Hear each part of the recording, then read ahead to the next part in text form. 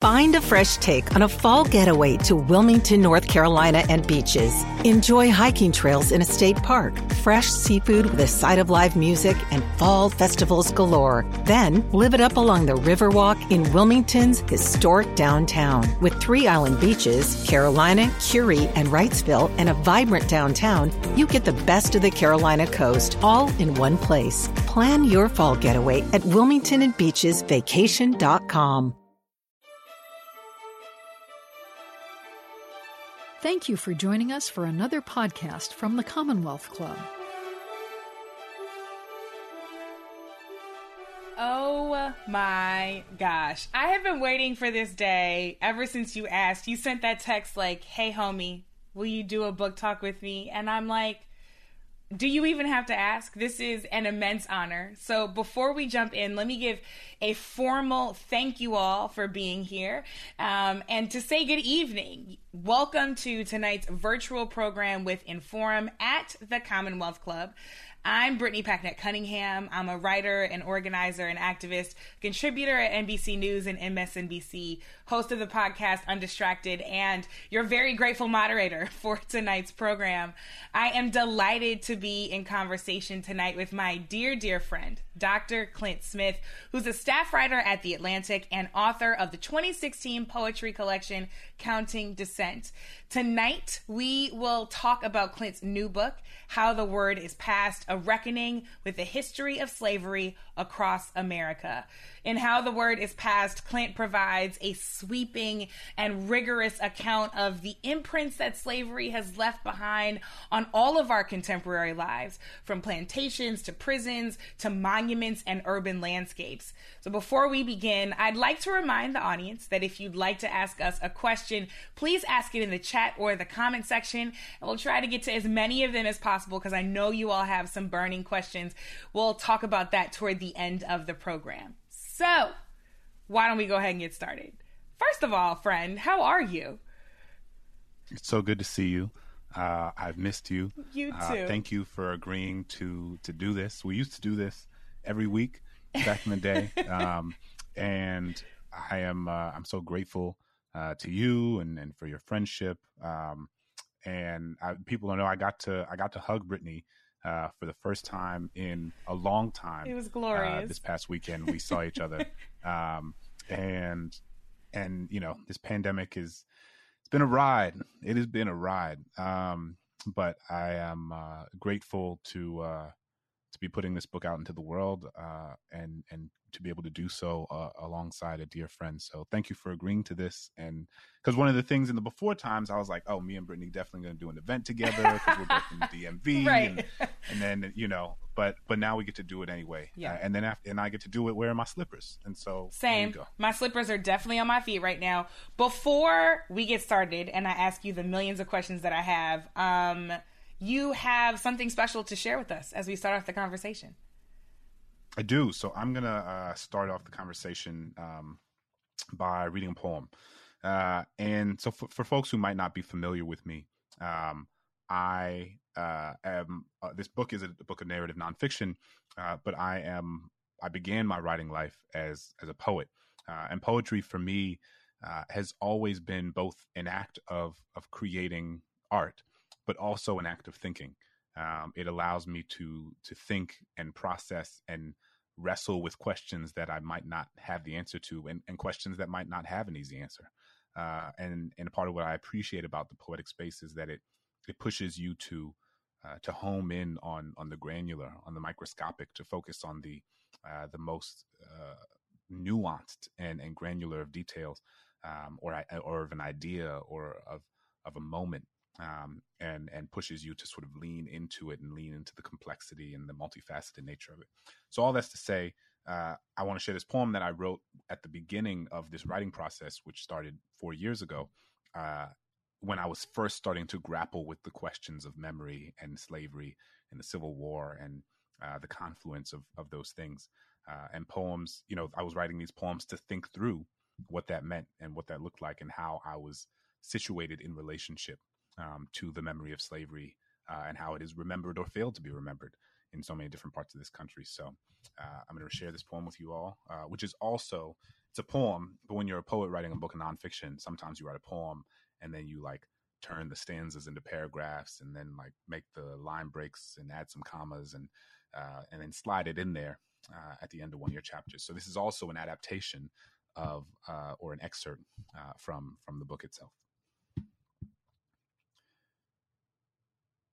Growing up, the iconography of the Confederacy was an ever-present fixture of my daily life. Every day on the way to school, I passed a statue of P.G.T. Beauregard riding on horseback, his Confederate uniform slung over his shoulder, and his military cap pulled far down over his eyes.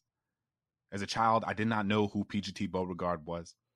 I did not know he was the man who ordered the first attack that opened the Civil War. I did not know he was one of the architects who designed the Confederate battle flag. I did not know he led an army predicated on maintaining the institution of slavery. What I knew is that he looked like so many of the other statues that ornamented the edges of this city, these copper garlands of a past that saw truth as something that should be buried underground and silenced by the soil. After the war, the sons and daughters of the Confederacy reshaped the contours of treason into something they could name as honorable. We call it the lost cause, and it crept its way into textbooks that attempted to cover up a crime that was still unfolding.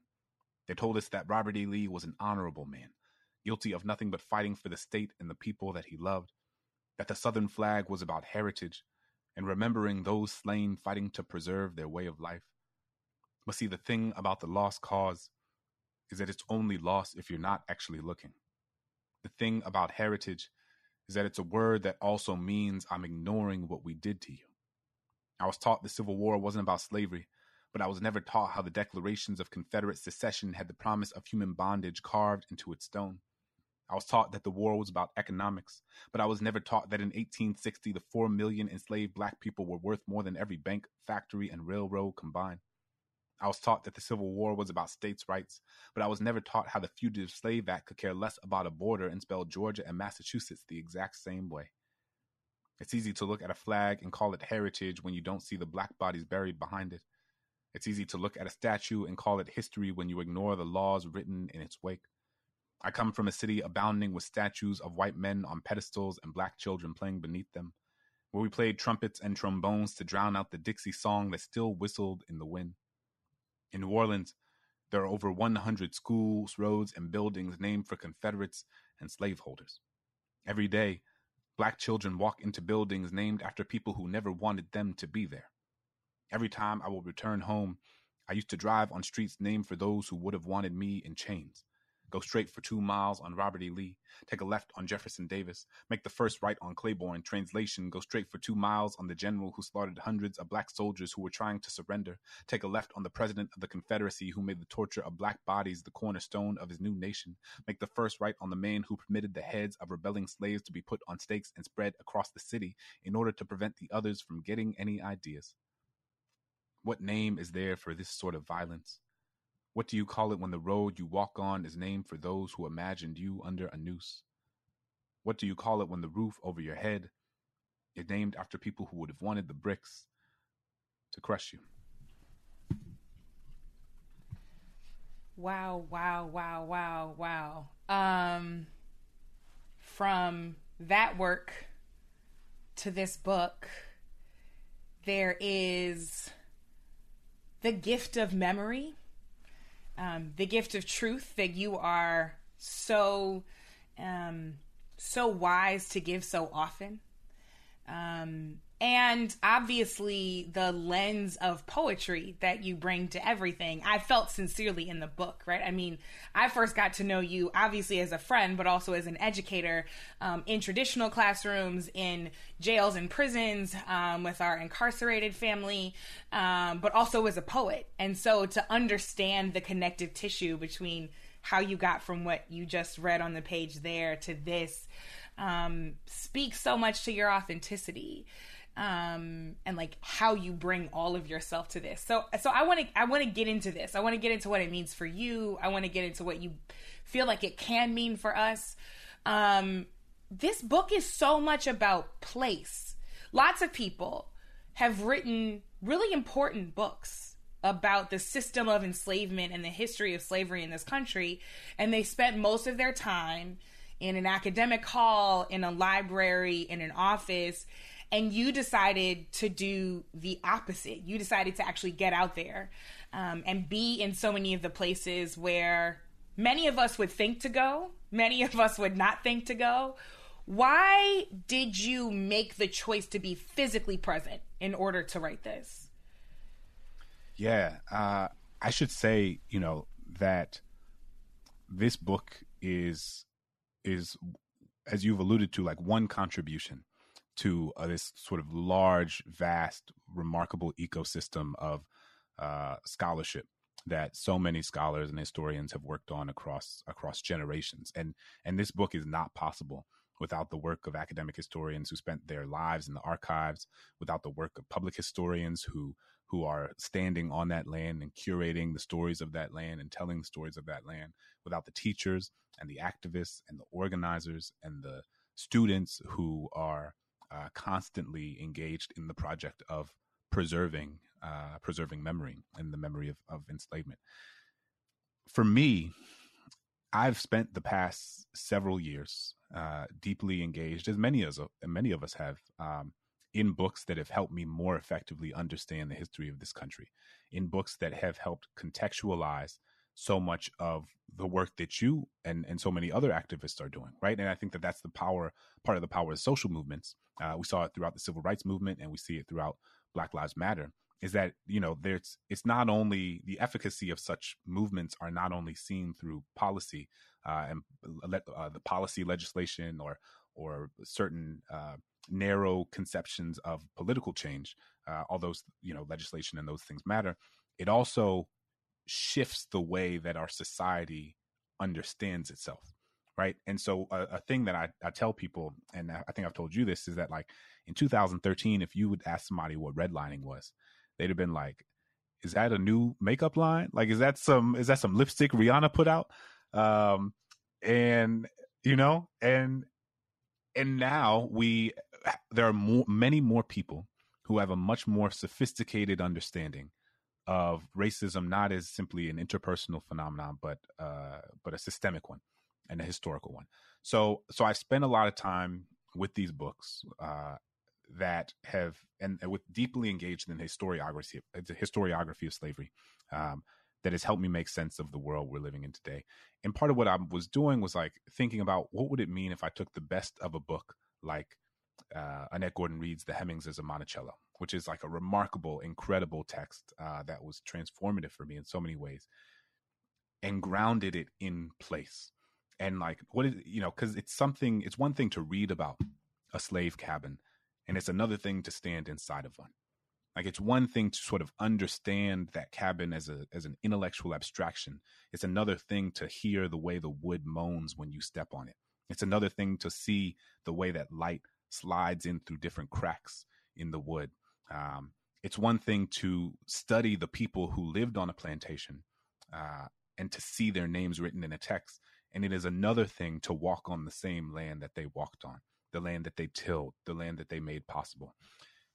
And so what I wanted to do was bring my background as a poet and add a sort of human texture and an emotional texture and sensory detail to make this history as three-dimensional as possible. Who are the people on this land who are telling the story? What do they look like? What do their voices sound like? How does the light sort of slide across their cheek? What is the physical landscape of that place like? What is the weather like? What does the air feel like? And it's just really trying to create what is almost I hope like a sort of cinematic three-dimensional experience where people feel like they are there.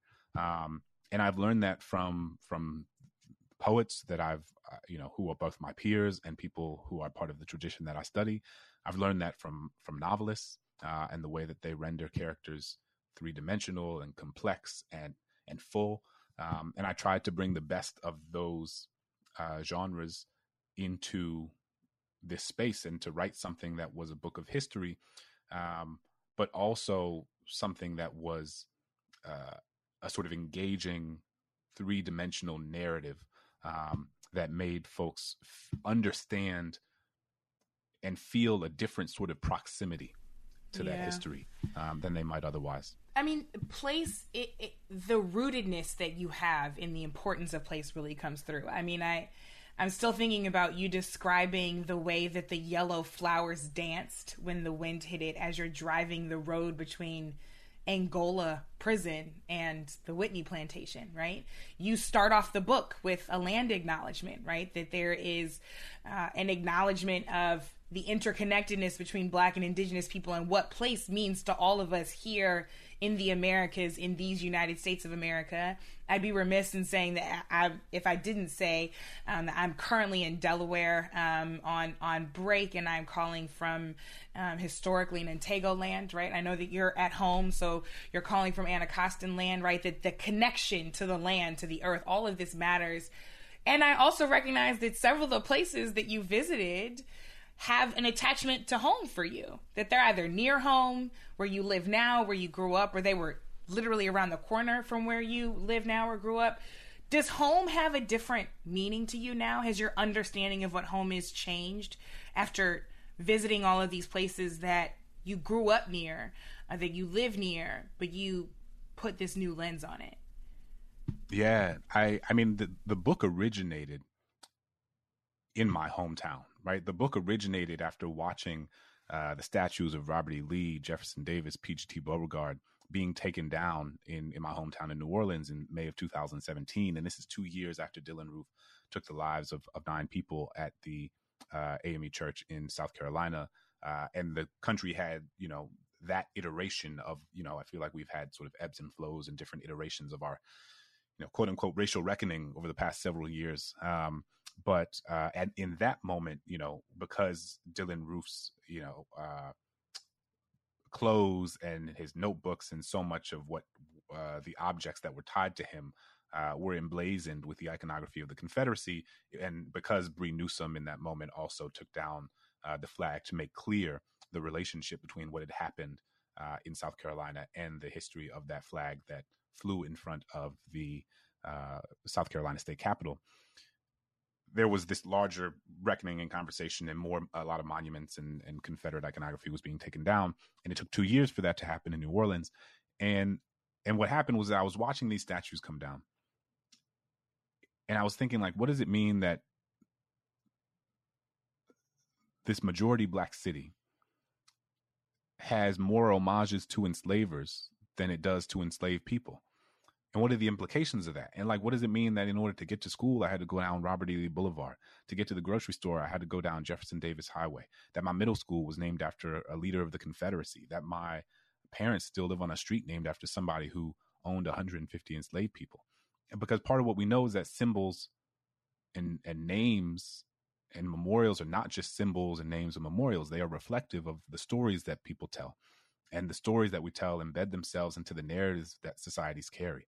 And these narratives shape public policy, and public policy shapes the material conditions of people's lives. And so that's not to say that taking down a statue of Robert E. Lee is going to reduce the racial wealth gap, but it is to say that we recognize that all of those things are part of the same ecosystem of insidiousness and the same ecosystem of white supremacy that makes it so that harm has been enacted and continues to be enacted on people. And so for me, the book emerged from a desire to better understand my home, right? It emerged from me looking around and saying, like, well, how does the city in which, like, the levees and the roads and the buildings were literally, as is the case for so many places across this country, literally built by enslaved people, what does it mean that the levee running alongside the river is right next to a street named after someone who was part of an army that fought a war predicated on maintaining and expanding the institution of slavery? And so it's this sort of cognitive dissonance,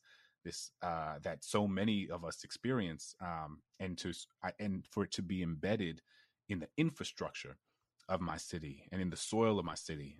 And I sort of start there, and that's why I start write the prologue there, and then sort of zoomed out to think about, well, this is what it looks like or doesn't look like in New Orleans, and what does it look like across this country?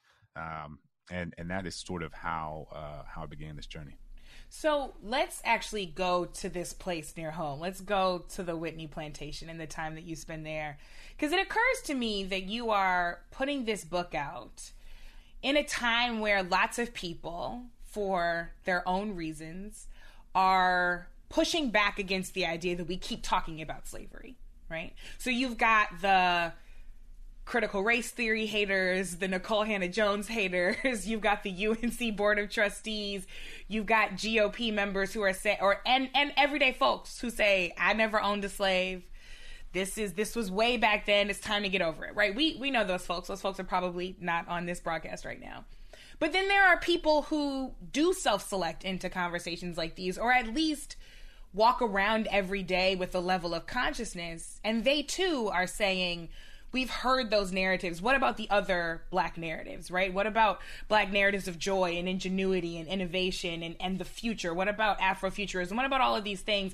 It's time's up for the films and the books and the poetry about slavery. And then I think of your time traveling to the Whitney plantation, and you really identified and contextualized the intersections at which this plantation sits, because it is both in a county where the poverty rate for Black folks and descendants of people who were enslaved on that plantation is still massively high, and the wealth gap between white folks and Black folks in the county where this plantation existed is quite large. And you identify the fact that this is one of the many counties that kind of dot the Mississippi River that they call Cancer Alley, because environmental racism has created a space where companies will build their operations on Black land and in Black neighborhoods because the land is cheap. And it literally is making folks sick in this same place. So you've got these intersections, and I'm curious, how does a reframed understanding of slavery, how does us refusing to back away from this conversation help anchor us in our understanding of why these intersections exist, and on why a place like the Whitney plantation is not just a place to look at through a historical lens, but this modern context reveals that the injustice continues? How does reckoning fully with slavery help us wrap our arms around that? Yeah, thank you for that close reading. I am sympathetic to and very much understand the idea from our own folks, right? That, there's so many movies about slavery, or there's so many books about slavery, or there's so many, what about the other stories? 100%. Blackness is not singularly defined by our oppression. Blackness is not singularly defined by the violence that has been enacted on us. Blackness is not singularly defined by the 250 some odd years of enslavement in this country. We should have stories that capture and reflect and magnify the magnitude and the plurality and the heterogeneity and the beautiful, remarkable diversity of the Black experience in this country and abroad. And, I'm so grateful for the creators who are putting out work that reflects that plurality. And it is deeply important. At the same time, I think we need to be careful, one, because slavery and generally things around racism, but slavery is one of the only spaces in which people of all races make that sort of commentary, right? There's so, 12 Years a Slave, Underground Railroad, all these movies about slavery. No one would ever say that about World War II movies. There's a World War II movie nominated for an Academy Award every year, basically, right? No one would say that about Westerns. We got too many Westerns. Why we keep making Westerns? People don't say that because those moments are tied to whiteness. And the part of the insidiousness of the project of white supremacy is that it attempts to make us feel like we are talking about something like slavery all the time, when we actually are not talking about it in any way that is commensurate with the impact that it had on this country. And so part of what my book is doing is exploring our sort of physical proximity to this land and this landscape. But also part of what I try to emphasize is our temporal proximity, right? So slavery existed in this country for 250 years. If we're going to think about 1619 as being the sort of beginning of slavery in the British American colonies in what would become the United States, existed for 250 years and has only not existed for a little over 150. And so this institution existed for 100 years longer than it hasn't. And there are people alive today who were raised by, who loved, who were in community with, who knew people who were born into bondage. The woman who opened the National Museum of African American History and Culture with the Obama family in 2016 was the daughter of an enslaved person, not the granddaughter, not the great-great-granddaughter, but the daughter of someone who was born into slavery in 2016. My grandfather's grandfather was enslaved, right? So when my 4-year-old son sits on my grandfather's lap, I imagine what it would have been like for my grandfather to sit on his grandfather's lap. And I'm reminded that this story that we tell ourselves was so long ago wasn't actually that long ago at all. We talk about slavery like it was in the Jurassic Age. Like it was like the dinosaurs, the Flintstones, and slavery, right? And then MLK, and then everybody was fine. And then MLK came, gave people some cotton candy, and we were good, you know? But like in the scope of human history, this was just yesterday, right? And so the idea that this system that existed for 100 years longer than it hasn't, in which there are people alive today who knew people who were enslaved, the idea that that system would have nothing to do with what the contemporary landscape of inequality looks like is both morally and intellectually disingenuous. And so part of what I'm trying to do in this project is be like, we are so close to this. And we are made, you know, I remember growing up, again, being made to feel as if it was this thing that was so distant, that it was in the Stone Age. And it wasn't. It is so recent. And, you know, the U.S. history is so young relative to so many of the histories of other countries across the world, right? So we've only been a country. I mean, we've only for real been a democracy, arguably, since 1965. But like, that's a whole, you know, we take the conversation in a different direction. But like, our history is so recent. And so I think I say all that to say, and to bring it together, we 100% need a diverse array of stories. My next book is as a collection of dad poems, right? So, you know, it's I believe that within myself, right? Not every book that I write is going to be about the history of slavery. The next book I write is going to be about what it was like to be up at 3 a.m. having spit up on my shirt, you know? So because I want to both embody the sort of plurality of the Black experience that is reflective of so many of us. So I think it's like so many things, it's a both and. You know, we need so many of those other stories, and we also need to take seriously that the history of slavery has shaped what our contemporary political, economic, and social infrastructure look like today in profound ways.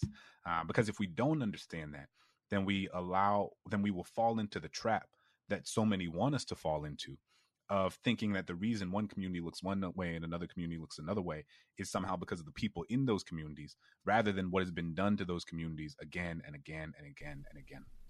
Well, I hope that your dad poems include a poem about Jeremiah's favorite dinosaur, because I know he's very obsessed with dinosaurs. And I'm not saying that if you listen to Clint on Brene Brown's podcast that you'll hear a cameo from one Jeremiah. But, you know, you might want to listen to it. Anyway, what surprised you on this journey? I mean, you have been researching this and doing this work and writing about this and thinking about it and probably dreaming about it at this point for so many years. Is it even possible that anything can surprise you about this anymore? I think I was surprised by my capacity to be surprised. I think I was constantly surprised writing this book. I mean, it's as much as this has been, you know, I've been engaged in this project for, you know, I've been writing it for 4 years, but I've been reading these books that are tied to it for you know, for it feels like a decade now. But I also don't want people to think that I am coming into this book, or that I came into this book as an expert on slavery, because I wasn't. And part of why I wrote this book was because there was so much that I didn't understand that I wanted to. And so one place that I think about is Angola prison. Angola is I've worked, as you mentioned, I've worked in prisons and jails for the past 7 years. So I'm intimately familiar with the nature and the scope and the scale and the violence of the carceral state. Obviously not as intimately familiar as someone who is living in a prison, but I have gone into these places for many years. Nothing could have prepared me for what I experienced when I was at Angola. Angola is the largest maximum security prison in the country. It is 18,000 acres wide, bigger than the island Manhattan. It's a place where 75% of the people held there are Black men. Over 70% of them are serving life sentences. And it is a place that is built on top of a former plantation. And what I tell folks, the comparison I always make is that if you were to go to Germany and you had the largest maximum security prison in Germany, and it was built on top of a former concentration camp in which the vast majority of people held there were Jewish, that place would be a global emblem of anti-Semitism, and rightfully so. It would be abhorrent. It would be disgusting. It would run counter to all of our moral and ethical sensibilities. We would never allow a place like that to exist because it would so clearly be repugnant in so many ways. And yet here in the United States, we have the largest maximum security prison in the country, in which the vast majority of people held there are Black men serving life sentences who go out and work in fields for virtually no pay that used to be and fields that used to be a plantation, while someone watches over them on horseback with a gun on their shoulder. And so when I go to Angola, part of what I'm thinking about are what are the ways that the history of white supremacy not only enacts physical violence against people's bodies, but also collectively numbs us to certain types of violences that in another global context would be wildly unacceptable. And what does it mean that Angola not only is a place that doesn't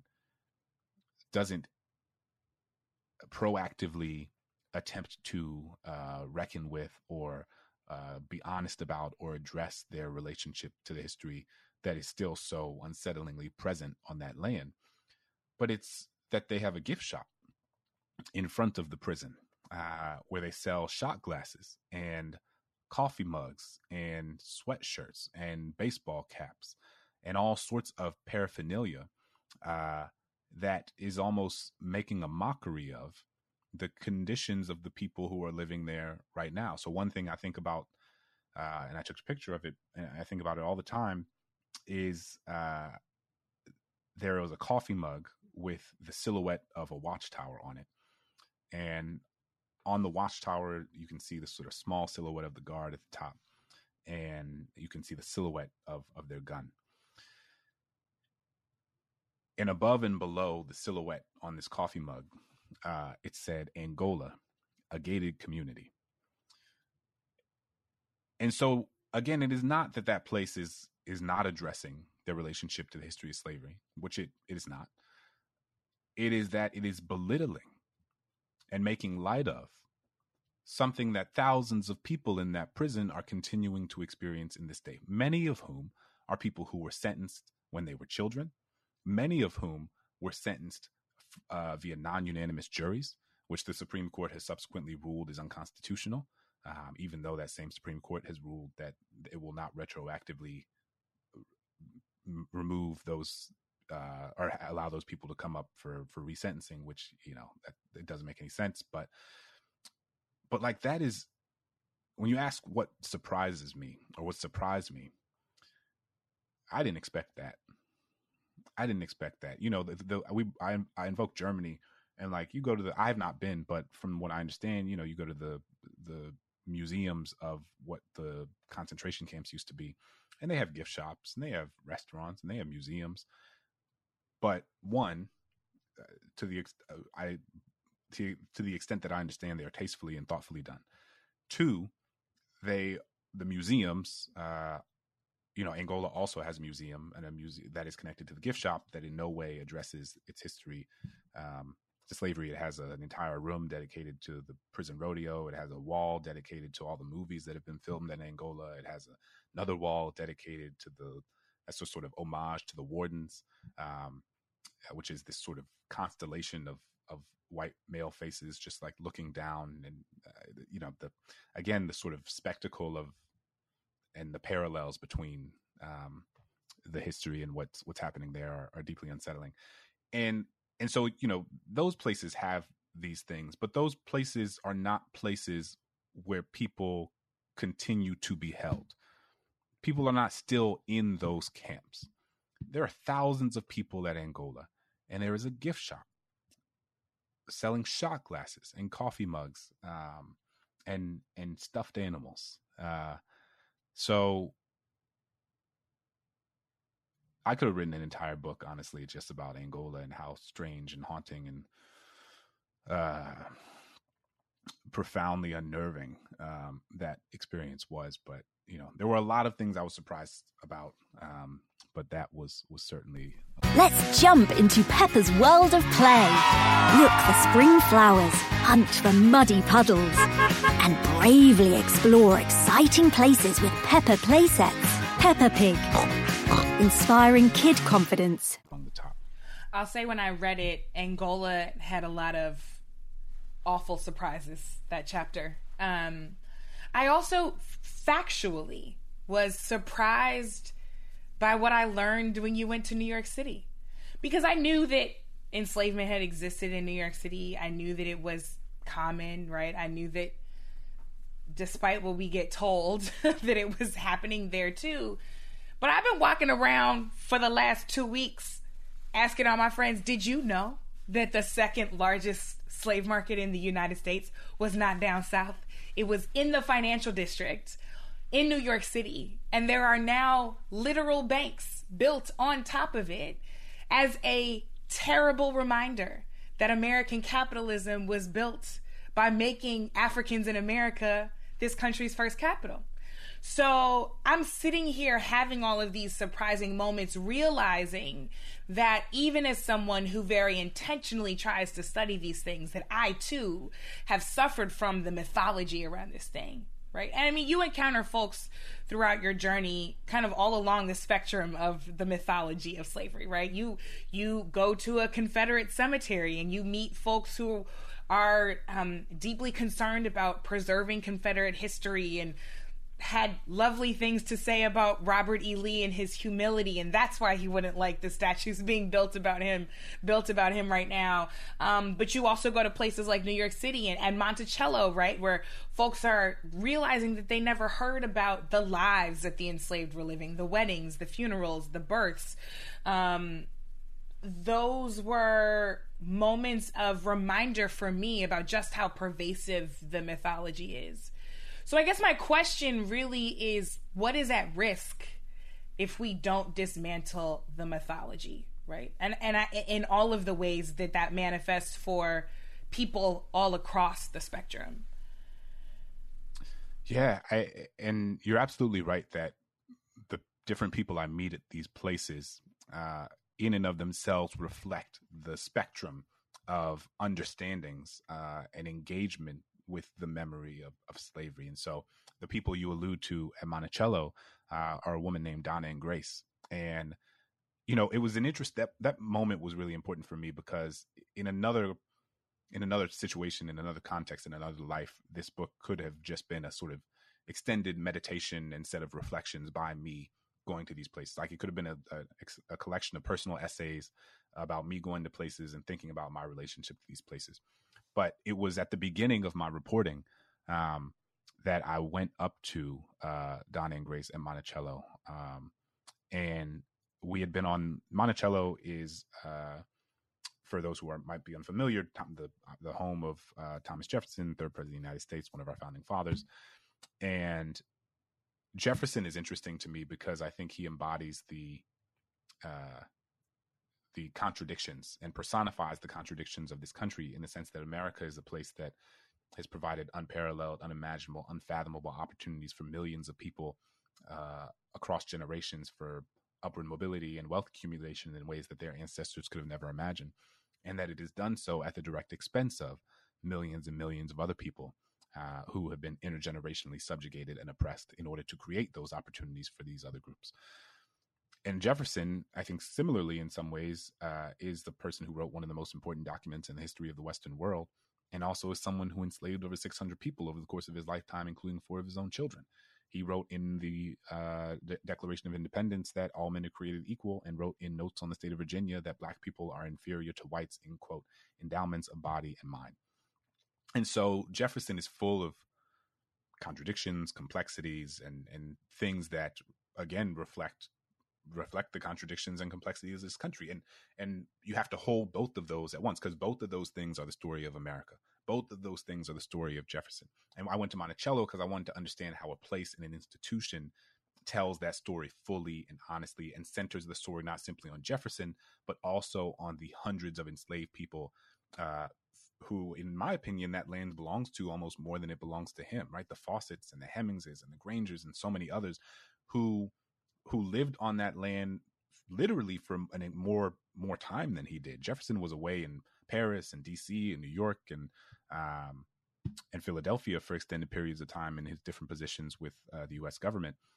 And so these families literally were the ones who were staying here for years at a time while he was gone, continuing to maintain, cultivate, and build on that land. And so when I speak to Donna and Grace, there are different tours at Monticello, and one of them is the Slavery at Monticello tour. And my tour guide, David Thorson, fascinating man, had gone on, did this hour-long tour that talked about Jefferson's relationship to the history of slavery and the enslaved families who lived at Monticello. And Donna and Grace I was watching them during the tour, and like their jaws dropped, and they were clearly so unsettled by what they were hearing. And so I went up to them after, and I was like, we were just talking about, I wanted to understand their experience of what they had heard. And they were like, I had no idea that Jefferson owned slaves. I had no idea that Monticello was a plantation. And mind you, these are folks who bought plane tickets, who got hotel rooms, who rented a car, who bought tickets to come to this place almost as a pilgrimage to see the home of the third president of the United States, who had no idea that he was an enslaver, who had no idea who Sally Hemings was, who had no idea that Jefferson was the father of children whom he would go on to enslave. And that moment was important for me, as I think you mentioned it was important for you, like, because it was, I think in the worlds that we move in, we can take for granted that, when somebody says Jefferson, everybody's like, oh, Jefferson, like, like that dude, but millions and millions of people across this country have no idea. And it is emblematic of how so many people across this country know so little about slavery. And they think they know because they did their, Black History Month project, and they may have watched 12 Years a Slave, or they may, they know the name Harriet Tubman or Frederick Douglass. But it kind of goes back to what we were saying before, like we're made to feel like we talk about slavery all the time, but we don't talk about it in any way that is commensurate. In our public discourse, at least, we don't talk about it in any way that is commensurate with the impact that it has had on this country. And I think the risk, to your original question, of failing to help people like Donna and Grace understand how slavery has shaped our founding through the people who were our founders, and has shaped our contemporary landscape of inequality. Again, the risk is that people think that someone's personal failure, or an entire culture or demographic of people's inability to reach, or the disparities that certain demographics of people suffer, the demographics, if we're going to be specific in this context, that the disparities that Black people experience are the result of things that Black people have done or not done themselves, and not the result of hundreds and hundreds of years of state-sanctioned public policy in which Black people were literally second-class citizens. I mean, they began not as citizens, and then when they were ostensible citizens, were not even real citizens, and had no actual way to meaningfully vote until 1965, right? And so I think that is deeply important. And I think that part of why I wanted to lift up these places is because I think they have a unique ability and opportunity to tell the story of slavery to folks who might not come pick up a 300-page book, who might not, I think like hundreds of thousands of people visit Monticello every year. And what David Thorson can do in a 45-minute or 60-minute tour is something that is really special and unique and something that can reach folks who might not otherwise be able to be reached in a different way. And I think that the work that so many of us are attempting to do is to attempt to, whether it be in writing or podcasting or public history or academic history or journalism or teaching or activism or organizing, is we are all engaged in the project of trying to build a more just and equitable world, and trying to recognize that like people have accountability and need, should be held accountable, and they need to do work on their own.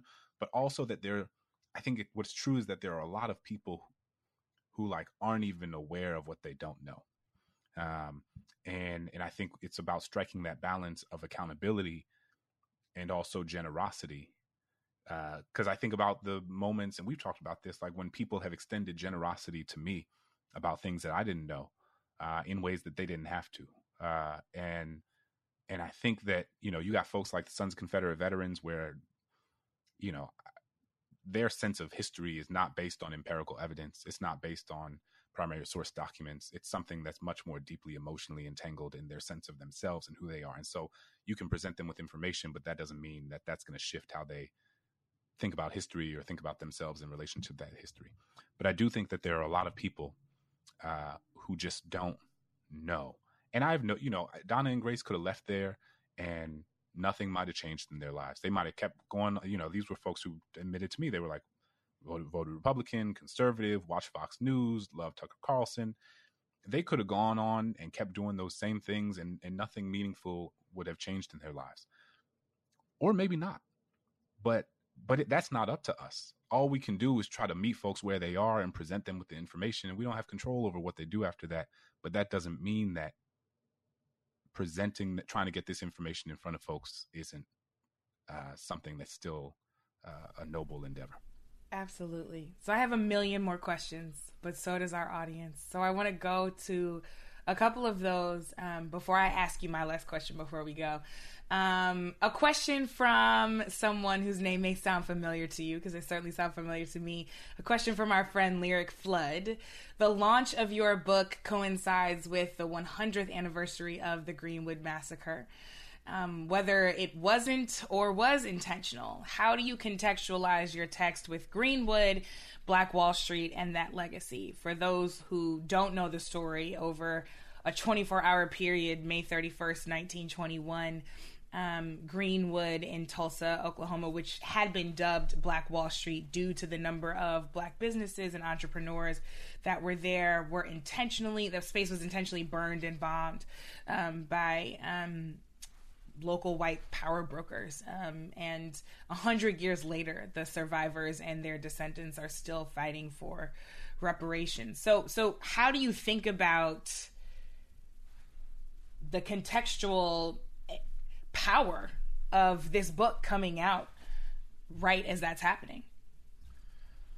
Yeah, I mean, I think that this book most centrally is about memory, and how we remember what has happened in this country, on this land. And in many ways, that is what the sort of contemporary project of Tulsa is centered on, is recalibrating our memory and understanding of what that was. Joe Biden gave that speech in which he said that what happened in Tulsa was not a riot, it was a massacre. And that's not to say that that in and of itself is going to solve the problem, that in and of itself makes it all okay and now everything's good. Most certainly not. It does mean something. And I think it is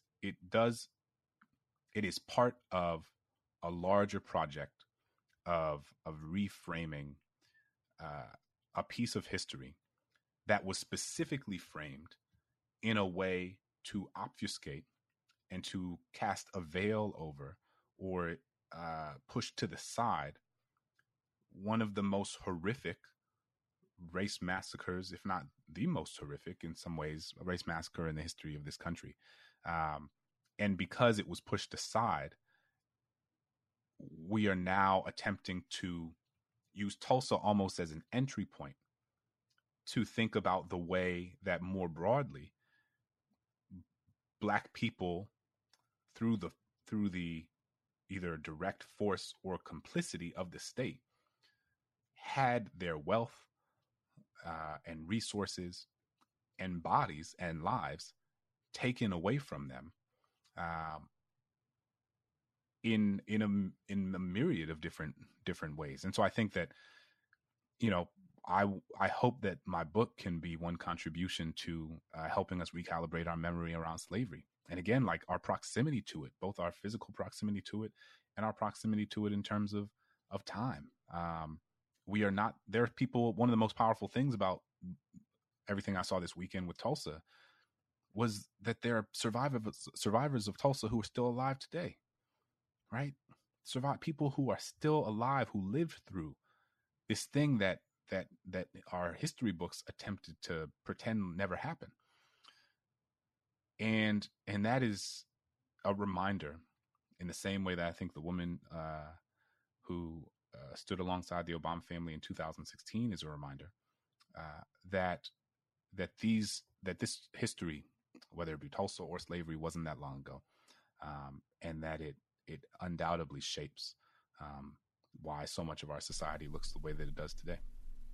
So this next question comes from Jacob. They say, Clint, how did you tend to your spirit throughout your research and writing? What self-care did you do while physically entering these spaces of such deep hurt and harm?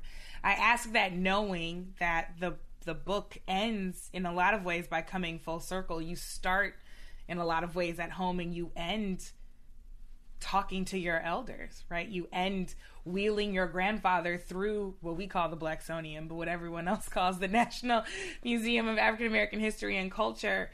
And knowing how important fatherhood is to you, I know that you've been thinking and working through what this book means to your elders and your ancestors, but also what this book means to your children and their future descendants. So how did you tend to your spirit knowing the kind of weight of lineage that a work like this holds?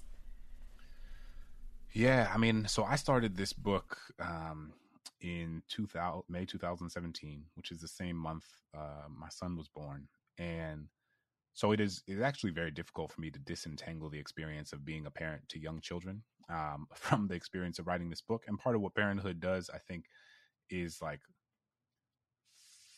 gets you out of your head in some ways when you otherwise might be sort of spiraling in your head. And so in the sense, what I mean is that, like, I come back from Angola and in some ways there's not, I got to be here for my kids. I got to be here. I have a 4-year-old and a 2-year-old, and like I have to be fully present for them. And they're not worried about the sort of historical and sociological implications of what happened in Angola. They're like, you gonna build these blocks with me or not? You gonna put some syrup on my pancakes, or what are you gonna do? It's pancakes. And so I'm grateful for my children because they are at once a reminder of why the stakes of this work are so high and why this work feels so urgent. And they also are anchors that continuously pull me back into myself and keep me present. And so I think my kids and my wife, Ariel, have been central to me staying grounded throughout this process. And then the other part of it is that people ask, this must have been so hard, this traumatic, violent history. And it was at times. And at times I certainly had to be mindful and step away and take a break. But the other part of this is that, like, in so many ways, it was so freeing and it was so liberating and so emancipatory, because I grew up in New Orleans being inundated with messages that, like, New Orleans was the murder capital of the nation. We incarcerate more people per capita than China, Iran, and Russia. That people, always people talking about the projects in New Orleans and why the people who lived in those projects lived the way that they did. And, inundated with these messages about, like, a culture of pathology, a culture of violence, a culture of laziness, messages that so many Black folks are inundated with from outside and external forces. And I knew it was wrong. And I didn't have the language or the sociology or the history with which to exactly name why it was wrong and to identify it. And part of what this book did, and part of the project of, I think, so much of my adult life is trying to fill in those gaps that I felt as a kid, because I felt a sort of paralysis, like an emotional and psychological paralysis, where I knew it was wrong, but I didn't know how to say it. And so much of the research of the past 4 years writing this book has given me new language and given me a new framework and given me a new, more robust understanding of why this country looks the way that it does. And I think that there is something so powerful about, and this is why I think it's so important for our young people to know this information, but like something so powerful about being given that framing and being given that toolkit to understand, because then this country can't lie to you anymore. This country can't tell you that the things that the reason your life looks the way that it does, or the reason your circumstances are the way they are, is because of something you have or haven't done, or because of something your parents have or haven't done, or that your grandparents have or haven't done. Again, to go back to what we were talking about at the beginning, it is what has been done to people, not the failures of what people are told that they have not done. And so I'm grateful for this book, because it, I think, opened up an even more robust and deeper understanding of that reality that I'm grateful for. Because in many ways, you know, this book was written for a 16-year-old Clint, and the kind of book that I think would have been really helpful for me to have in order to more effectively understand why I was literally under the shadow of a Confederate general when I was feeding the ducks in City Park with my mother, or like why I, again, was riding my bike down a street named after somebody who would have wanted me in chains. And I was like, so much of the stuff that I wrote in this book, I'm like, why didn't I learn this in my 8th grade Louisiana history class? Why didn't I learn this in AP history? Why didn't I learn this in U.S. history? It's so I say all that because it's like, it was hard, but it was also freeing. It really was. Oh, I feel like I'm getting emotional, partially just because I know how hard you've been working at this for so long, and I'm just like really proud of my friend. And I'm also, it was for the 16-year-old Brittany and the 36-year-old Brittany, who is, I have been in a process of encountering my own ancestors. Skip Gates talks about the fact that so many of our ancestors, foremothers, forefathers, forebearers, they exist in this kind of historical purgatory, and they're waiting to be called out into existence, for people to shine the light and say, you were here, you mattered, you still matter. And as I think of those names that I now know, and those stories that I now know, and the sacrifices that were made so that we could be here having this conversation, like literally with breath in our bodies, every time a book like this gets written, and every time someone like you decides to be obedient to your calling and fill this book up with love and imagery and humanity and not just fact, I think you help unlock more and more of that purgatory. So I am grateful that this book exists in the world. I'm grateful that I had a very good excuse to read it before everybody else did.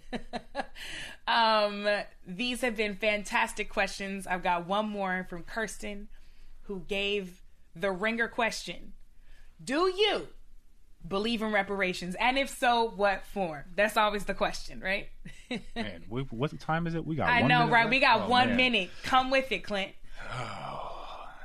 Do I believe in reparations? Yes.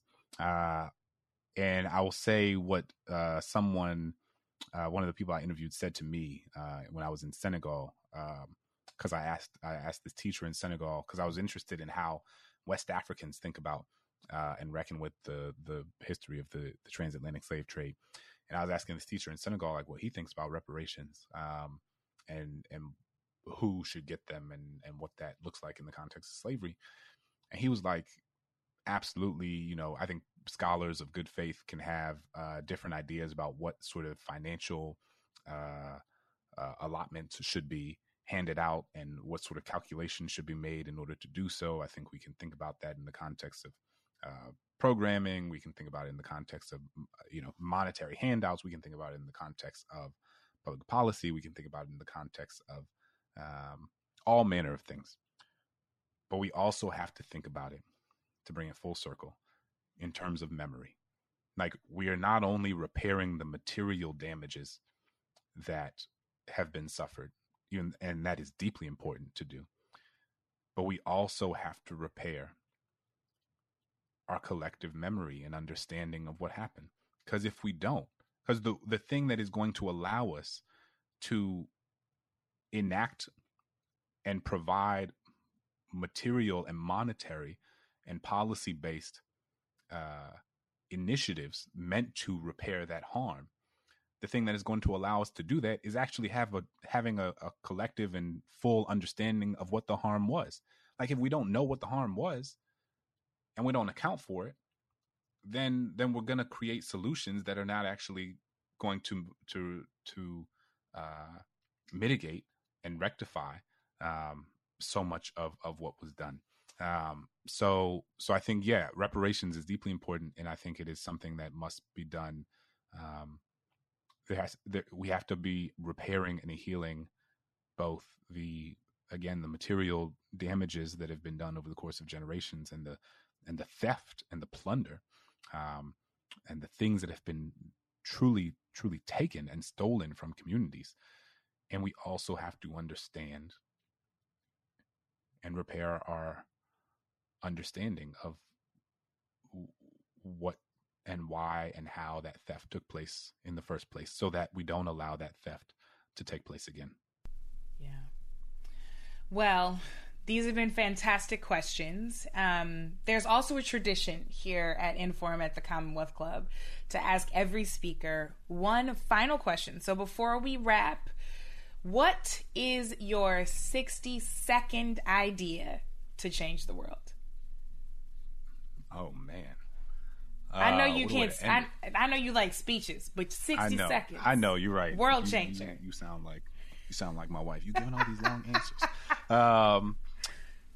There's something in Germany called the stumbling stones, and they are these sort of tens of thousands of these sort of bricks that are slightly elevated off the ground, and you'll find them in front of restaurants or Nike stores or hotels, and what they are you walk up to them and you see the names of people and you see certain dates, and what they are the names of people who were taken during the Holocaust, and the dates that they were taken from their homes, and they sit in front of the buildings that those homes used to be. So you can't go to a restaurant, you can't go to a shoe store, you can't go to a yoga studio without encountering the people who were taken from that place and sent to their death. This is not to say that Germany is, has no issues with anti-Semitism or that they've figured it out completely, but there is a state-sanctioned effort to confront what has been done in their name, in ways that you cannot escape in that country. And so I don't know that it would change the world, but I think I wonder what it would look like to have something like that in the U.S., where like you couldn't go to a restaurant or a shoe store or a yoga studio without confronting the fact that there were enslaved people who were sold on that land or in that home, or indigenous communities who were removed from that land, or Japanese American communities who were held on that land, or all manner of things, right? Like, what would it look like, and how different would our understanding of our country be if we had these markers collectively spread out throughout this country, in order to mark and make sure that everyday people are regularly confronting what has been done, again, to your question about reparations, in order to allow us to more effectively repair and make amends for the real harm that has been done to so many people. Wow. I certainly think that could help change our world. Thank you, Dr. Clint Smith.